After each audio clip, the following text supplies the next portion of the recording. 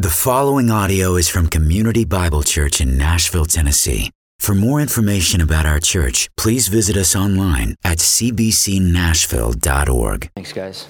You can have a seat. Let's pray. Father, we thank you, as always, for just another opportunity to come and approach your word and hear from you, and just to set our lives in direct relation with the gospel. We come knowing that we are weak and frail, we are needy, we are broken, we are sinners. And yet we come knowing that when we open your word, we get to look at the story of redemption.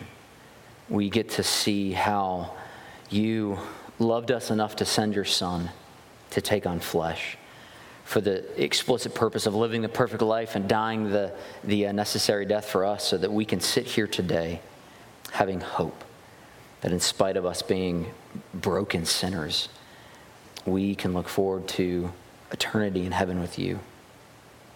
Father, I pray now as we approach your word and the Gospel of John, that you would be with me and my words, and you'd be with all of us, that you would open our hearts and minds to the truth of the gospel. In your name, amen. Well, I would invite you to turn to the Gospel of John. We're going to be, again, continuing in the study, picking up in verse 4 of chapter 1. 48 years ago, Disney World opened its gates, and Disney World began to make their magical movies come to life. It would seem that no childhood is complete until they visit the happiest place on earth. Though the funny thing about that is that every time a parent comes back from there, they do not describe happiness. They describe, it was hot, and we walked a long ways, and we waited in lines, and we did all these things and paid a ton of money, but they say it's the happiest place on earth. Now, my childhood was complete in this way. I did go to Disneyland and Disney World. And they say that it's a place that you are transported to a place where elephants can fly, puppets can become real boys, and fairy tale characters are your neighbors. But the magic of Disney World and Disneyland doesn't just stop with what you can see. It also includes what you don't perceive, what you don't see, what you don't recognize. You see, Disneyland and World, the company, has done a lot of research to figure out how they can hide things in plain sight. You see, there's parts of the park that you would take away from the happiest place on earth, like lampstands at times, and speaker holders, and the back sides of other exhibits. And so they've created this thing that they call Go Away Green, that they paint various objects all over the park. And it works, because when you go there, you never come back and go, there were a ton of speaker stands all over the place that they would just make announcements on. Or you walk in, you think this place is huge, and not realizing you're in one exhibit, and actually the backside of the other exhibit is right there, but it just blends into the background. They have figured out how they can trick our minds into not recognizing certain things. What makes the park the happiest place on earth is that they figured out how to get us to recognize the important things, to recognize the flashy things, to recognize the rides, and to ignore those less important realities. Today, when we jump into John, what we're going to see is that John is passionate about us recognizing the right thing, recognizing the most important thing. Think back to last week as we opened up this book and looked at the background. We started with the prologue. We're still in the prologue. The prologue of John takes place from John 1 to John 18. And what the prologue does is it summarizes how the Word of God, the Son of God, was from the very beginning and came into the sphere of time and history and in our tangible presence, and how the Son of Man was sent to the world to become the Jesus of history. It describes for us what Jesus did in a very succinct and small package between 1 to 18, and the rest of the book does nothing more than explain what 1 to 18 does. So over the next couple of weeks, we're going to look at verses 4 to 13 today, and then we're going to finish off the prologue next week. But over these first 3 weeks, we really get to have a highlight of why did Jesus come, and what we're going to see today is that Jesus came so that we can recognize who the Son of God is.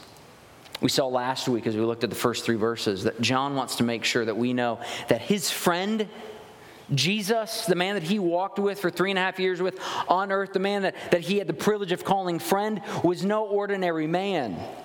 He was the Son of God. The man who was from the very beginning, as we looked at, who, in the beginning was the Word, and the Word was continuing, where the Son of God, Christ, the second member of the Trinity, was always in existence even before our beginning. That he had relationship with the Father and that he had created all things. Well, now today, as we're going to get to look at 1:4-13, we're going to see that John in this gospel wants us to recognize Jesus for whom he is.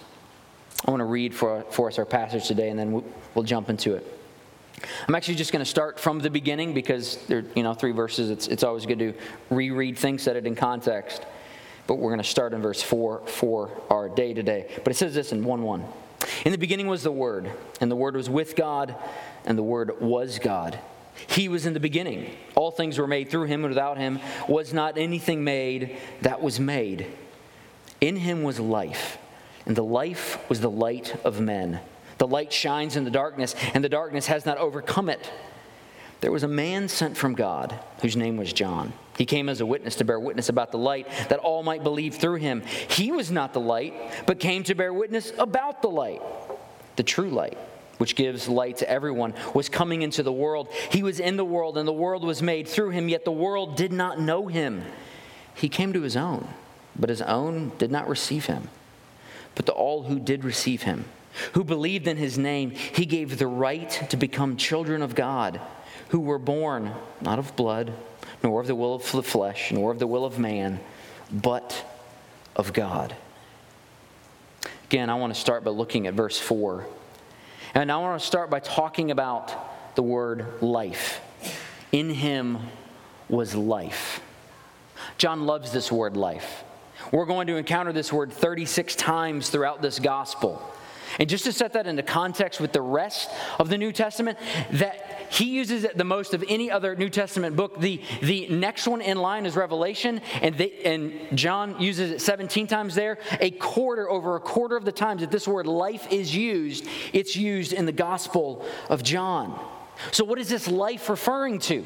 In him was life. If you set this in context of Genesis, because obviously when John is using this language of in the beginning was the Word, he wants us to transfer our minds back to the beginning of our world. I think he has Genesis 1 in mind as he's writing this beginning, because he wants us to recognize that Jesus, our Messiah, did not come on the scene in year AD 1 at this point. He has always been. So when it says in him was life, in one aspect, he's saying in him was the physical life of the world, because if we look back at Genesis 1, when God breathes out and speaks life into existence, he created us. He created all things, as we have looked at. But the life that he's looking at here, I think is more than just physical life. I think it's spiritual life. Here's the interesting thing, though, that happens in the Gospel of John. There's an assumption that John has. There's even an assumption that Jesus has. The assumption is of our spiritual death. Jesus never has to talk about the fact that we are dead. I mean, think about all the passages that we go to describe the sinfulness of man, the depravity of man. Paul wrote most of them. Paul was the guy who's saying, listen, if you think that you are not as bad as you think you are, if you think that you are not dead, he's the one who's going to say, no, all have sinned and fall short of the glory of God. Jesus, and even John here, assumes the spiritual death that we are all under. There's no theological discussion about the darkness or death or the depravity of mankind. That's just assumed. So when he says in him was life, and the life was the light of men, he is describing this fact of man is missing something here. When Jesus came into the world, he brought something that we needed. So what is this light of men? It's interesting that the light of men is something that even non-Christians talk about. It's not something that's just a Christian language. Regardless of your religion, there's a type of language that talks about a healthy person has this light inside of them. When a person who's struggling with depression, anxiety, struggling in some way, they say, the light has gone out of me, or it's growing dim. I think of one person says this is Albert Schweitzer. As he's describing this light, he's not a Christian, by the way. At times, our own light goes out. So he's saying at times we grow dim. At times, he's acknowledging this fact of we're not as we're supposed to be. And he continues, and is rekindled by the spark of another person. Now, at times that does happen on a human level. In each of us, this is Schweitzer still, his quote, each of us has cause to think of the deep gratitude for those who have lightened the flame within us. There's this idea in life that we walk around with, knowing that when we are struggling, when we are hurting, when we are in need, that something needs to ignite inside of us so that we can get back to a better position, so that we can get back to a healthy position, so that we can no longer struggle with whatever we are struggling with. John and Jesus is really pointing to that struggle here. In him was life is really describing that the thing that we need, the light has gone out in all of us. We are all dead in our trespasses and sins. We are all in darkness. And Jesus comes and is the light that we need. So what is this light and what is this life that he's describing? Well, what we're going to see, because as I said, the prologue is pointing to things in kind of big picture. And as we're going to see in this gospel, the life that he's talking about is having a relationship, a connection, and access to the Father. When John says in him was life, what he's saying is in him we can finally get back to how it was supposed to be pre-fall. In him we can finally have a relationship with our Creator God. In him we can finally have connection with Yahweh. In him we can finally have access and we can enter into God's throne room with thanksgiving and praise and not stand at the door and shudder knowing that we are dead and broken and sinful and in darkness. In him, in the Son of God, in Christ, we can once again be connected to God. So in him was life, and it was the light of men. When Adam and Eve sinned and mankind fell in the garden, we were not only thrust out of the Garden of Eden, but the light of man went out. We were created as God's creatures to have connection with our Creator. That it is not supposed to be the way that it is. Our world is not supposed to be this way where we are running amok and we are living in brokenness and we are living in sinfulness and in this darkness. That's not how it was supposed to be. And when Adam and Eve sinned and darkness came in and the light was gone, what we need was for that light to be restored. And what John is saying here is, listen, that light came to earth and he took on flesh. But look how verse 5 continues with this discussion. The light shines in darkness, and the darkness has not overcome it. So John says the light has come. The person that we need has come. The solution has come. The ultimate person who's going to rekindle the spark inside of us, if I can quote Schweitzer again, the person who's going to regenerate us and restore us has come. But now the question is, what's the darkness going to do with it? This verse here in verse 5, it's one of these verses that I think if you were to read the prologue, the first people reading the prologue, just imagine the first people setting their eyes on this book. And you're reading it at verse 5 and you're like, I don't know what's coming. You may read verse 5 and go, what is he talking about? This is one of these verses that you'd look back on after you would go through the entire gospel and go, oh my goodness, I now understand it. But I'm going to describe this from our perspective. We know the end of the story. We know who Jesus is. We know the resurrection. So I'm going to assume some things here. But when it's talking about the light, when it's talking about this life that is found in Jesus, the light shines in the darkness and the darkness has not overcome it. I need to talk about the last two words here, overcome it. In fact, your Bible may not have overcome it in it. Your Bible may have something different, and I'm probably going to like that translation better. I need to mess with some wording here, and if I may, while I am not a Greek scholar by any means, adjust the way that this word is translated. The word that I have in mind from the Greek is kata lambano. Kata lambano. Now, if a Greek scholar shouldn't goes, that's not how you pronounce it, whatever. That's how I'm going to pronounce this word. And it can be translated to overtake or to overcome, as it is in the ESV. But it can also be translated to recognize. To recognize. If you have an NIV, that's how they translate it, to recognize. Ephesians 3:17 through 19 says this: "So Christ may dwell in your hearts through faith, that you, being rooted and grounded in love, may have strength to kata lambano, to comprehend, to recognize all of the saints, what is the breadth and length and height and depth, and to know the love of Christ that has surpassed knowledge, so that you may be filled with the fullness of God." In Ephesians, this exact same word is translated to comprehend. The better way, I think, to translate this verse 5, is light shines in darkness, and darkness does not recognize it. Now, the reason that I say that that's the better translation is because I think it carries the implicit narrative that's being described here. Jesus came to earth. There's no question about that. The Son of God took on flesh. The creator of the world took on the creation himself. Now the question is, what is the darkness going to do with it? And the real question is, are you going to recognize it? And that's why I say the Gospel of John and the rest of the prologue and the rest of the book really drills down onto this fact. Are you going to recognize who Christ is? Because the darkness didn't recognize it. In this translation, one of the ways that we can wrongly fall into kind of looking at the gospel is thinking, okay, Christ has come, and when we approach Christ, we approach it in a way of, well, you have to prove to me that you are good enough for me to place my faith in you. You have to prove to me that you are in fact God. You have to prove to me that you are trustworthy. Here, this description is not a God's on trial. This description is man is on trial. Are we going to recognize who he is? Are we going to recognize that he is the life? Are we going to recognize that we need him? So picking up on this idea of we have to recognize who Christ is, we can then ask the question, well, how are we going to recognize him? Verse 6.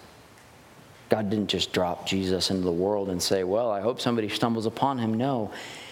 There was a man sent from God as a witness, whose name was John. He came as a witness to bear witness about the light, that all might believe through him. He was not the light, but came to bear witness about the light.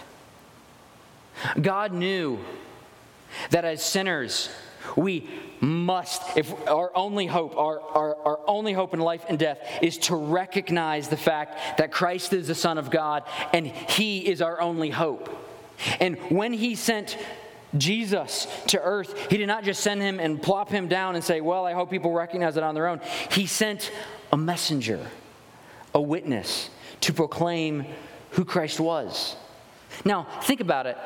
God's always been sending messengers, though, to us. Always been sending witnesses to us to make known his plan. The Old Testament is filled with messengers who are constantly reminding us, proclaiming to us, somebody is going to come to make all things new.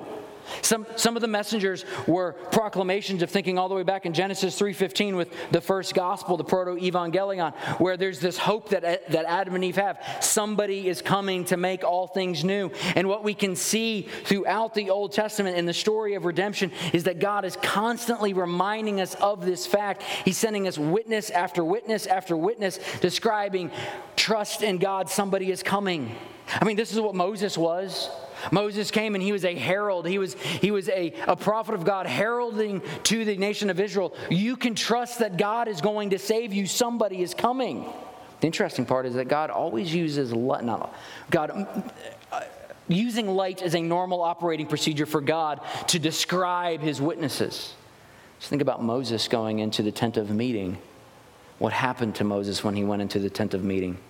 His face shone with radiance so that the people couldn't even look at it. So he had to veil his face so that he wouldn't freak out the Israelites. But what was he doing? This radiance that was glowing on his face was describing to the nation of Israel, I'm speaking on behalf of God. Think of the pillar of fire at night. This pillar of light that is there describing and proclaiming for the Israelites, God is here. Well, what does John do? John doesn't give some shadow. John doesn't say somebody's coming in the future. This witness, John the Baptist, when he comes in, he came as a witness to say, it's not the pillar of cloud or fire, and it's not the shining face. This is the Lamb of God who takes away the sin of the world. This witness gets to come in and doesn't get to point to some future event. This witness gets to come in and goes, this is the guy. This is the light that we need. You need to recognize the fact that everything that has been proclaimed in the Old Testament, all of the shadows that we have been given are found in him. You need to recognize this fact. But there's two types of people in the Gospel of John. And there's two types of people in our world. Those who recognize Christ to be the Son of God. Those who recognize Christ to be the light. Those who recognize Christ to be our Savior. And those who don't. And unfortunately, there's no in between. It's either do you see Christ and place your faith in him and go, he's the one that we need? Or do you look at it and you're stuck in darkness and you don't recognize that fact? That's where John continues in verse 9. The true light, which gives light to everyone, was coming into the world. Verse 10 kind of like rehashes what we've already seen in 1-3. He was in the world, and the world was made through him, yet the world did not know him. I think some of that is John is just describing the audacity that the world has as our Creator came. And we were blind to him. Our Creator, the person that we were made in the image of, came, and we were blind to him. We are so stuck in darkness that when the architect came, we were like, you're not the architect. You're not that guy. Because we were stuck in darkness. He even came to his own. And what this means here when he came to his own is that he came to the people of Israel. He came to the nation that had been given all of the shadows in the Old Testament. He came to the people who should have been primed and ready to go to trust that Jesus was the Savior. He came to the people that saw the blood on the doorpost in the nation of Egypt. He came to the people that received the manna from heaven. He came to the people that had the rock struck and it poured out water. He came to the people that had the pillar of smoke and the pillar of fire. And I list all of those things because this people that he came to believed in that. They celebrate that. They saw that and went, that is of God. He came to those people, and they did not recognize his own. And they did not receive him. They did not recognize him. But to all who did receive him, because what we're going to see in the Gospel of John as we get into it, again, this is prologue, so this is all forward-facing. We're going to get into all of these details as we jump into these stories. What we're going to see is that there's some people who come to Jesus and they just reject him and go, you're not Jesus. Like people in his hometown. You're like, how in the world can you be the Son of God? We saw you grow up. We saw you mature. We saw your parents. We know where your home was, where your bedroom was. You can't be the Son of God. And then there's going to be some people that immediately walk up and their faith is in him. And what's the description? Why does one person recognize him and one person not recognize him? And this is where, as Christians, we start to layer over these acts of moralism and acts of pietism and acts of piety onto the fact of why does one recognize Jesus and one does not? Well, John directs us towards those questions. But all who did receive him, who believed in his name, he gave the right to become children of God. But they became children of God not because of blood, like not because they were born into a certain family, not because they were of the nation of Israel, not because of some particular heritage that they had.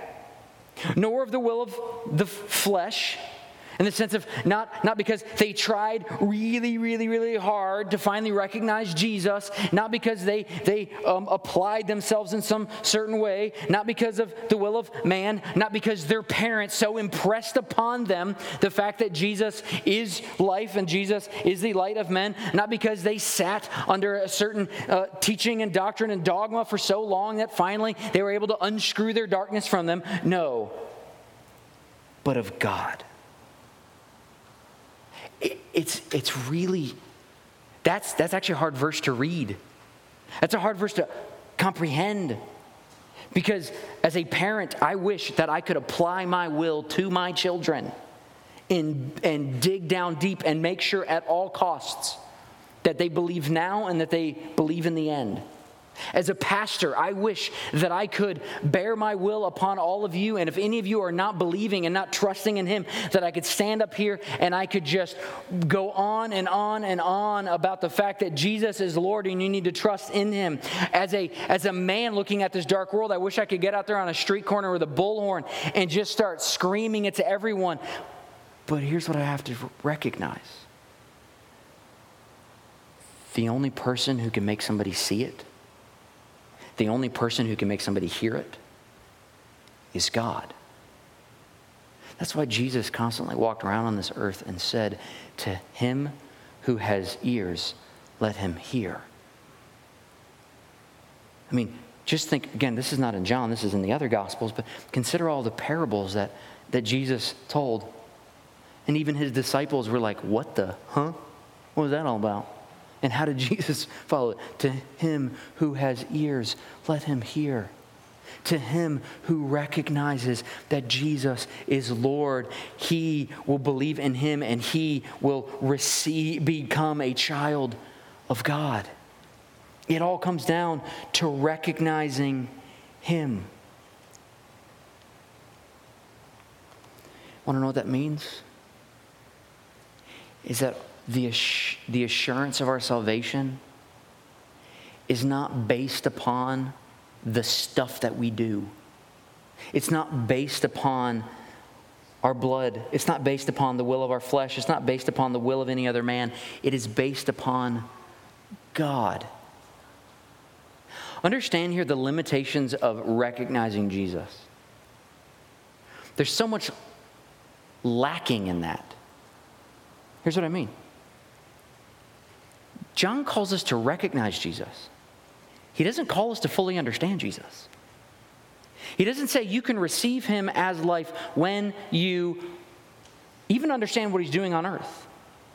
When theologically you can describe all of the nuts and bolts of our salvation. When you see all of the ties back into the Old Testament. When you overcome some particular sin, when you change your life, when you make him Lord of your life, all of those things. He does not call us to that. He calls us to recognize Jesus. I mean, at the beginning of this, there's going to be people, obviously in Jesus' ministry, that walk up and place their faith in him by touching their cloak, by saying, "Lord, you have the power to heal," by saying, "Lord, I need to be with you." And this is even going to be pre-cross. They're not going to understand that Jesus has to go to the cross and die. They're not going to understand things like the active obedience of Christ. They're not going to understand that the resurrection is a thing. They're not going to understand propitiation and adoption, all these theological words that we have here, which are great. They're going to understand the most basic things, but they understand the right thing. I need to place my faith in that object. I might not understand that object fully. That object might be mind-blowing that I just have the basic understanding of theology, but I'm going to trust in Jesus. If you're here today and you are struggling with your assurance because you feel that you don't understand enough, because you feel that you haven't studied enough, because you feel that you haven't changed enough, because you feel that whatever, you're not enough, the gospel that's already being proclaimed to us in the prologue of John is that it comes down to simply recognizing that we have to place our faith in him and he will receive us. Full stop.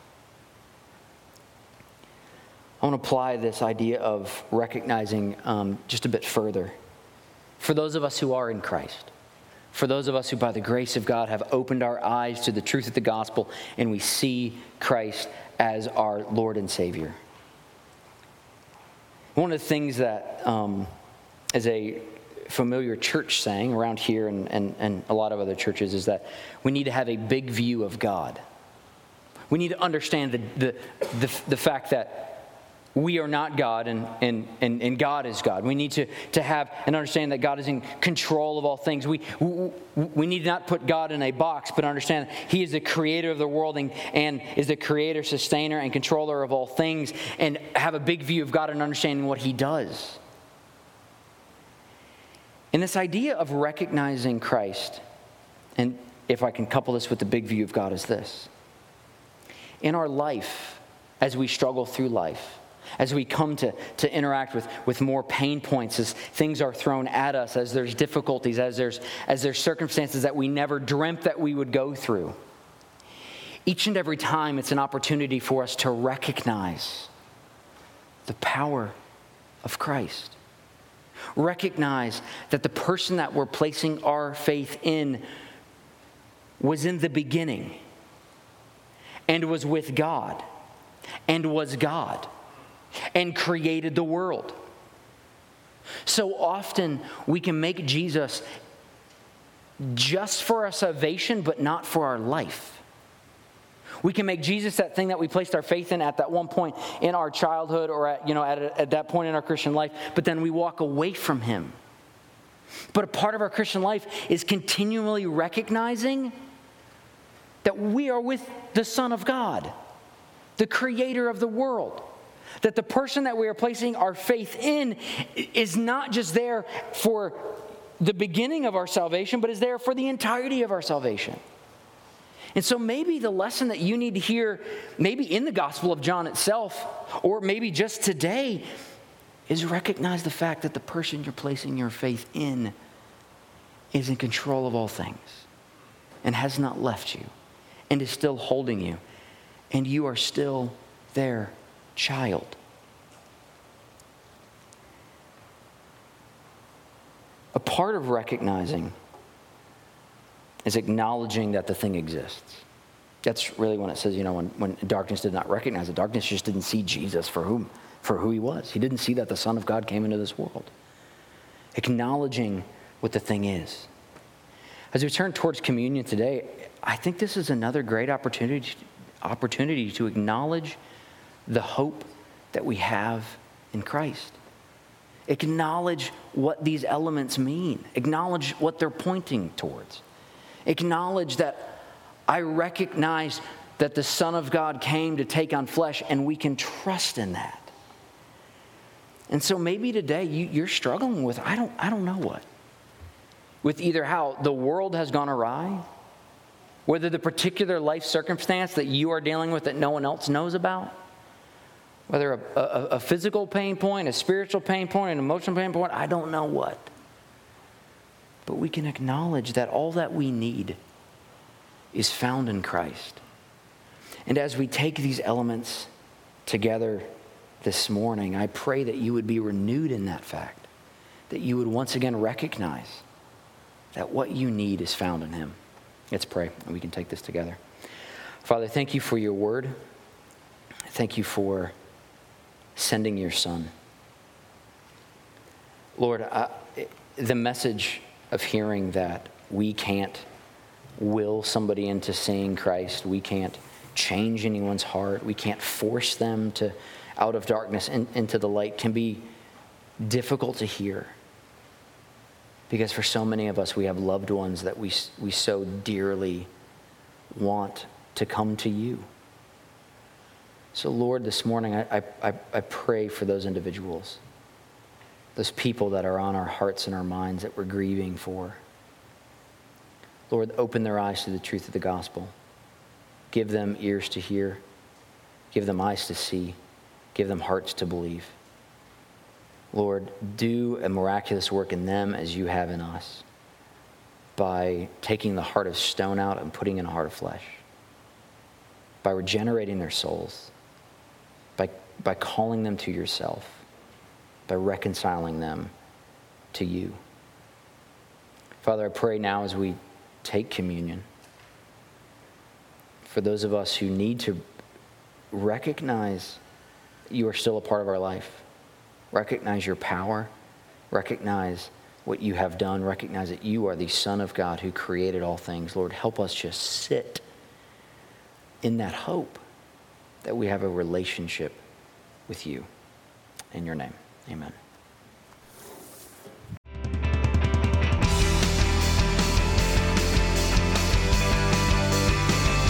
Thank you for listening to this audio presentation from Community Bible Church. For more information, please visit us at 6005 Edmondson Pike in Nashville, Tennessee, or online at cbcnashville.org.